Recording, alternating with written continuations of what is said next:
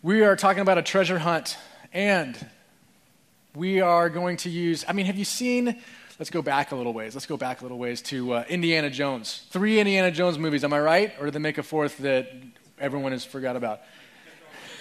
So we've got, what's the first one? Raiders of the Lost Ark. What's the second one? Temple of Doom. The third is The Last Crusade. What's your favorite?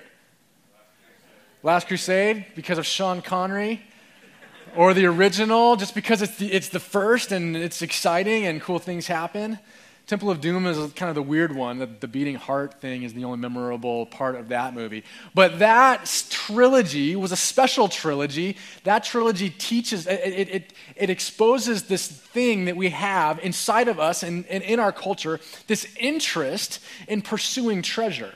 Right? And we've had other things. We've had Lara Croft, Tomb Raider, and other stuff, but nothing compares to the Indiana Jones trilogy that captures that pursuit, that adventure, that desire, and you have that in you. You have that thing in you that is looking for something, that is looking for that hopeful treasure thing. There are actually still people right now that live and breathe and who make it their career, that's their whole goal, to still find treasures. There's still people hunting down treasures, whether under the sea and in ruins of ships, or whether in mountains and caves and deserts. There's still treasure seekers now. And I would submit to you that all of us, in some way or another, are and have been and will be treasure seekers.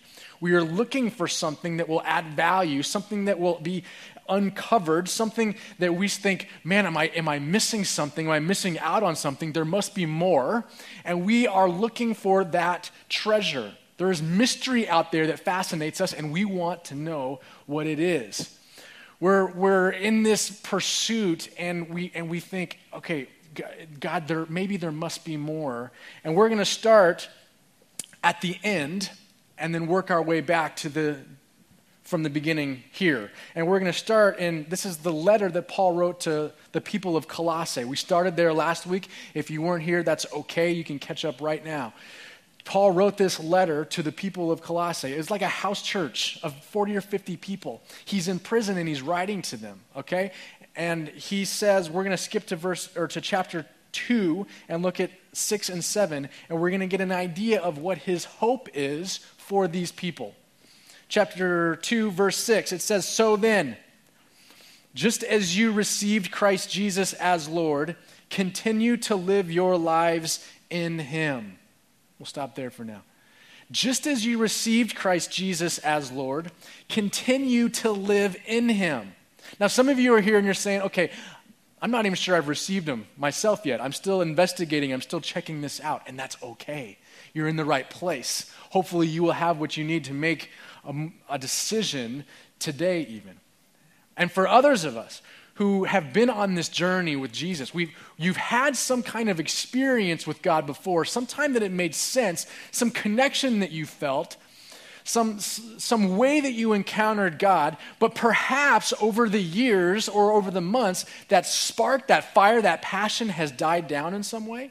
Maybe you had that mountaintop experience like high school kids at camp, right? And then later you think, well, but now, what does it mean to continue? As Paul says, what's this continuing life? What is this life in the everyday, not at the mountaintop, not when everything's going well? What does it look like when things are hard, when finances are tough, when people die or leave us? What is it like when I go to work and I'm not fulfilled? What is it like when I feel like I open my Bible and I don't hear from God in weeks? How do I live this continuing life? And what we're going to talk about today is the secret that makes that real, that makes that possible, that can re-inspire you today if you've been feeling dry, that can give you hope if you feel like you're a little bit lost and wandering. Or maybe you're like me and you at times you came to know Jesus and you realized, as passionate as you were, as excited as you were, and you wanted to live this different life, you realized he didn't fix you totally. You still have some issues. There's still a tendency toward addiction. There's still broken relationships. You still kind of trample on people at work and don't care about how they feel. You have these tendencies, and they might be destructive, they might be unhealthy, and they're still a part of you. You're not fixed. It's not over yet. What is this continuing life, and how do we do it? How do we do it well? And Paul wants to communicate that to us in this letter to Colossae. He is going to give us this secret of the universe, this thing that makes it possible. Okay, so let's talk about Paul just briefly. Paul, he tells us who he is here in Colossians 1:24 and 25. He sets it up and he says, "Now I rejoice in what I am suffering for you, and I fill up in my flesh what is still lacking in regard to Christ's afflictions, for the sake of his body, which is the church. I have become its servant. I've become the church's servant by the commission God gave me to present you the word of God in its fullness." So Paul, anytime you have a good treasure hunt, you need a guide, right? You need a guide and a map and a treasure. And so Paul is saying, let me be your guide. I am your guide. I am a slave. I am a servant of this gospel. I am committed only to one thing, and that's to communicating it to you, to revealing it to you, to pulling the curtain, the veil back so that you can see this secret of the universe, this mystery, this treasure that maybe you've been missing out on. Paul's saying, I'm dedicating my whole life to that. In fact, I'm writing you this letter from jail. I don't know if I'm going to survive this little stint in prison. I'm that committed to your well-being. So Paul's just kind of laying that foundation. He's saying, I'm a trustworthy guide. Let me point you in this direction. He's saying that he has that mission. It's his mission to help serve the church and to offer us hope on this treasure search. So then he starts pointing to this Jesus guy, right? And we kind of recap of last week, we came to the conclusion that in Colossians chapter 1, that Christ is supreme. That's what we said. That he is supreme over everything. That he is the creator. That he is the sustainer of life. He was there in the beginning. He died. He rose from the dead. He overcame death and everything. And he is the ultimate thing. That is where we're starting. And so then, we're just going to jump into it. So if he goes from this argument about how Christ is supreme and over everything, and then he goes right here at the end of chapter 21 and gives us the secret of the universe, gives us this mystery that has been hidden for ages and generations. And it's in verse 26. It literally says, the mystery that has been kept hidden for ages and generations, but is now disclosed to the Lord's people. To them God has chosen to make known among the Gentiles, the non-Jewish, everybody else, the rest of humanity who wasn't Jewish, the glorious riches of this mystery, which is Christ in you, the hope of glory. Now, up until that point, up until Jesus came and died and did what he did, throughout all of human history prior to that, there was a common theme. God created Adam and Eve. He put them in the garden, and then the Bible teaches that he brought himself, his presence, and he walked with them in the garden. It says in the cool of the day, God would walk with them, and he could talk with them. So God was with his original creation. Then you move forward a little bit and you have Abraham, Father Abraham, right? Isaac, Jacob, Joseph. You have these heroes, these famous people from thousands of years ago from the Old Testament that stories about these guys have been passed down for forever. And what they say continually was when they were in favor, when they were in alignment with what they should be doing, that God was with them. That he was with them, he blessed them, he kept them, he protected them. Joseph, even when he was thrown in a pit, even when he was sold into slavery, even when he was falsely accused of, going after the leader of the house, his wife, he was thrown in prison, and it says God was still with him there. So you look at all these stories throughout history, throughout the Old Testament, and you see that God was with his people. When he led the Israelites out of slavery in Egypt, and they were in the desert, he put what in front of them to guide them? A fire, a pillar of fire, and a cloud. And it says that in that you will know that I am with you. I am with you. I am leading you.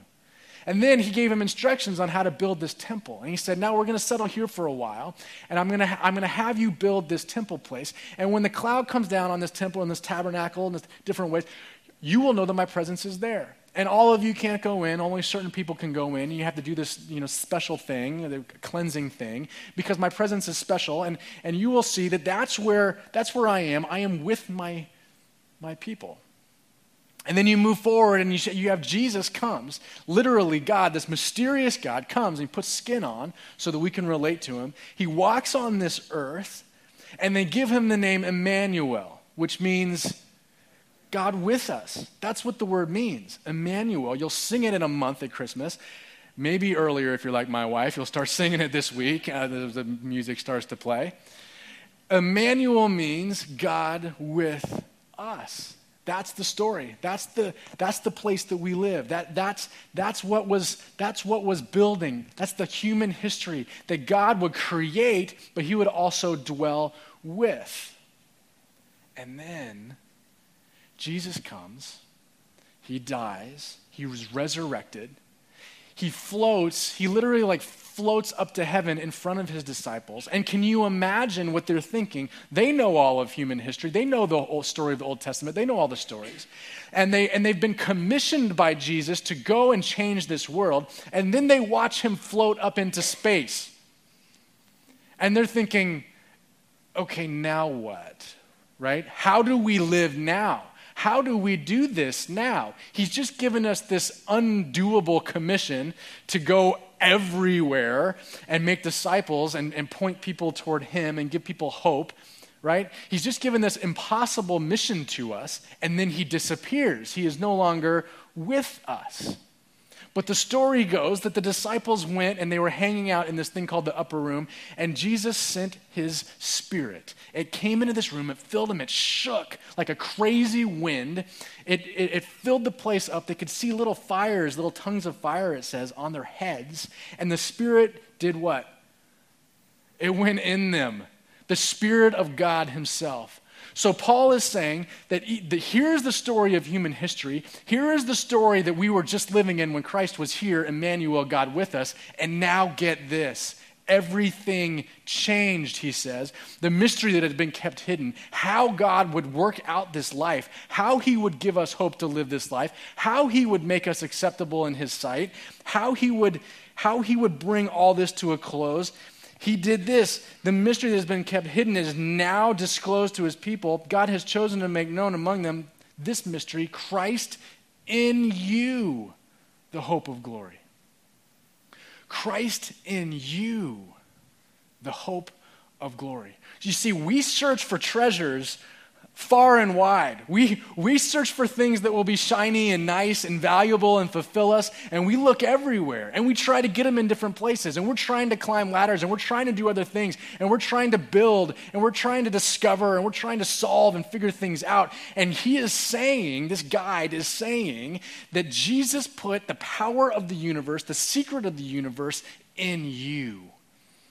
That it's not what's out there that is going to fix you. That's not what's out there that is going to make things make sense. It's what's in you and in me. That is the part of the story that we live in. That's the crazy, scandalous mystery of our current humanity, that God would not only create and save and redeem, but now he gives you his Spirit to make you live, to show you how to live this life, to give you hope, even though we are in hard times, even though we are still prone in these different ways. These other things will not satisfy.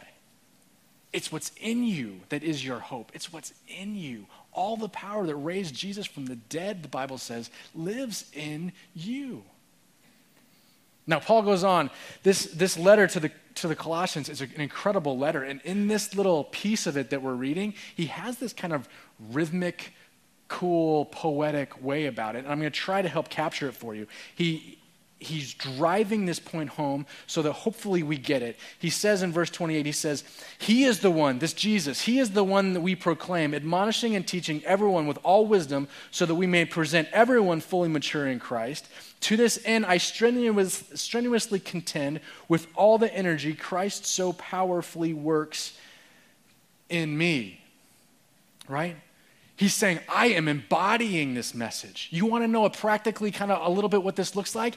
When he put his spirit in me, it gives me energy, he says. He is working this out powerfully with his energy. He is enabling me to go and do what I'm doing. He is enabling me, Paul says, to write you this despite the fact that I'm chained up in prison. It's his energy that's at work within me. So in me is Christ's strength. In me is Christ's strength and energy. That's a part of this deal. It literally plays itself out through him giving me strength. Do you know what it feels like to be repeatedly tired, to be exhausted for a season, to feel like you just can't catch up? There's just too much, and you're on the verge of burnout or breakdown or something like that. You might want to look at, is it possible that I'm operating in my own strength in this? Is it possible that I'm not relying on this energy that God has put in me, this strength that he put in me, that he is desiring to live out through me? Am I working on my own? If I'm continually exhausted, am I doing the right things? Because he promises to give me his strength, his energy, his passion for this life. Christ is in you. And so that's what Paul does, right? He's going to play off this whole in idea. He's going to continue to do it, and I want us to grab it because there is something powerful about being in. Right? You are in the right club. I had a members only jacket a long time ago, and I didn't even go to meetings. It was like no members only jacket. That is not a good joke. I wasn't sure how that would play. It didn't. But it's powerful when you are in something. You are a part. You are connected. You are engaged. You are part of the family. You what are the things you're in? You're in time. You're in luck. To be in is good, right? To be out is bad. You know what it's like to be picked last in something? You know what it's like to be the one excluded? You know what it's like to be the last one on the playground that no one wants to play with? It doesn't feel good to be out. And what Paul keeps driving at here is that you are in, that we live this continuing life in Christ, and the way we do it is because he is in you. All access to God and all of his universe, his power, his strength is in you, and you are in him. And he goes further still. Look at 2, verse 1. I want you to know how hard I am contending for you, and for those in Laodicea, and for all those who have not met me personally. My goal is that they may be encouraged in heart and united in love, so that they may have the full riches of complete understanding, in order that they may know the mystery of God, namely Christ, in whom are hidden all the treasures of wisdom and knowledge. So in Christ now are all the treasures. In Christ are all the treasures. He is in you, and in him are all treasures. So the things that we search for, the other things that we look to, the other things that we hope will be valuable enough for us, you won't find them outside of him. They're not necessarily bad things, but you must know that they are in him. That apart from him, they cannot satisfy you.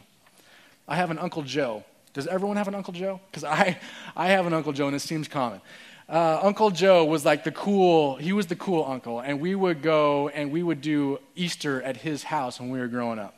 So Scottsdale, Arizona, little kids, we would go and we would do Easter, and we would look forward to it. I mean, we might do some little Easter egg hunt at church or in the backyard with my mom, but it was Uncle Joe's Easter egg hunt that was the coolest, okay? So we would show up, and what made Uncle Joe's Easter egg hunt so special was that he would have those plastic eggs, but you would open them up, and it wouldn't be candy, right? Because when you're a kid, you're like, I like candy, but I can pretty much get, candy is not as big of a deal. I was, maybe 9 or 10 or things like that. But what's in these eggs is a little piece of paper. And on this piece of paper is a clue. And this clue will tell me where to go to get my next egg. And so Uncle Joe would give me and my 2 younger brothers each our first egg, and we would open it up, and it would say something like, go to the place where I pulled out your last tooth, last month, which, by the way, was his workbench because he used needle nose pliers. I don't know why my parents allowed such a thing, but So I go to his workbench and I would open up the next egg and there would be a new note and there would be a clue and he would say, go, over here. And I would go over there and I'd open this one up and I'd be like, oh, okay, now I go. And you have to do like a little bit of thinking and okay, so where's this thing happen? And so I would go over there and I would open up this one and it would take me to the next place. And after about 5 or 6, I would finally get to the prize. I would finally get to the treasure. And it was always something cool. It never disappointed. It was always like the newest G.I. Joe or like a remote control car or something awesome that my parents wouldn't give me for Easter. And so we loved Uncle Joe's Easter egg hunts. But have you been on a hunt like that where you're kind of going from place to place, you're searching from thing to thing, and you're continually disappointed? I mean, what if I kept opening these eggs and it never got me to any kind of a treasure? Have you been there? Have you felt like you're on this wild goose chase in life and you keep, whoever wrote the book about Who Moved My Cheese, there's just this thing we all wrestle with in this world. We chase these things, these treasures, and they don't satisfy. They don't deliver on what they promise because we have them confused. We have them in the wrong place, often in the wrong priority.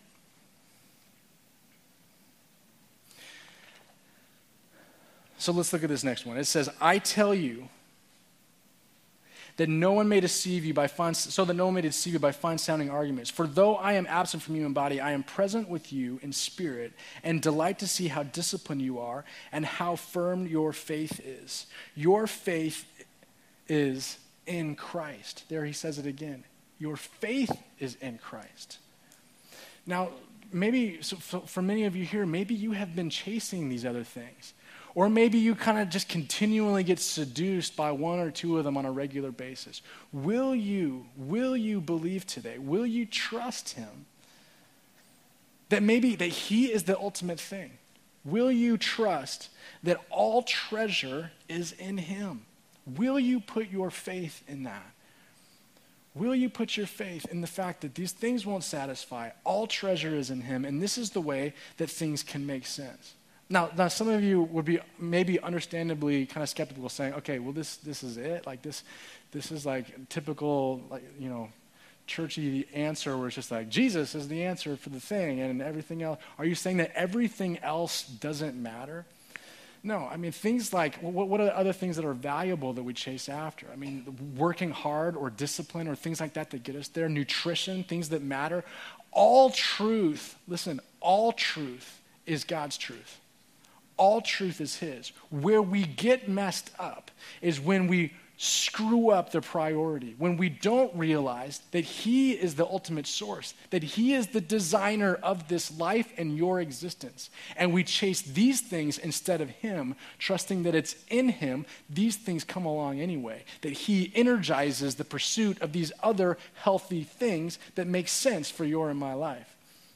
Look at what this 1 Corinthians says. It says, do not deceive yourselves. If any of you think that you are wise by the standard of this age, you should become fools so that you may become truly wise. For the wisdom of this world is foolish in God's sight. As it is written, he catches the wise in their craftiness.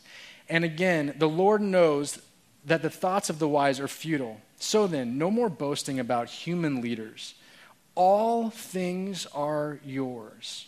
If you have a pen, underline that. All things are yours. Whether Paul or Apollos or Cephas, those are all leaders of the early church, or the world or life or death or the present or the future, all are yours. And you are of Christ, and Christ is of God.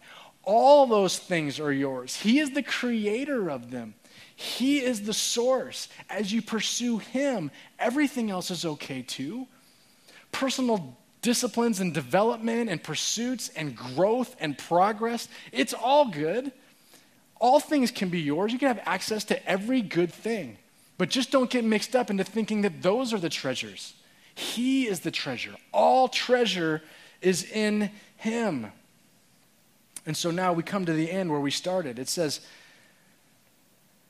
just as you received Christ Jesus as Lord, continue to live your lives in him, rooted and built up in him, strengthened in the faith as you were taught, and overflowing with thankfulness.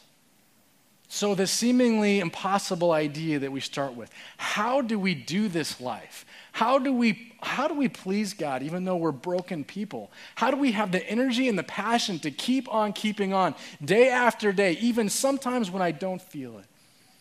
And the answer is this secret. It's this mystery that it's Christ in you.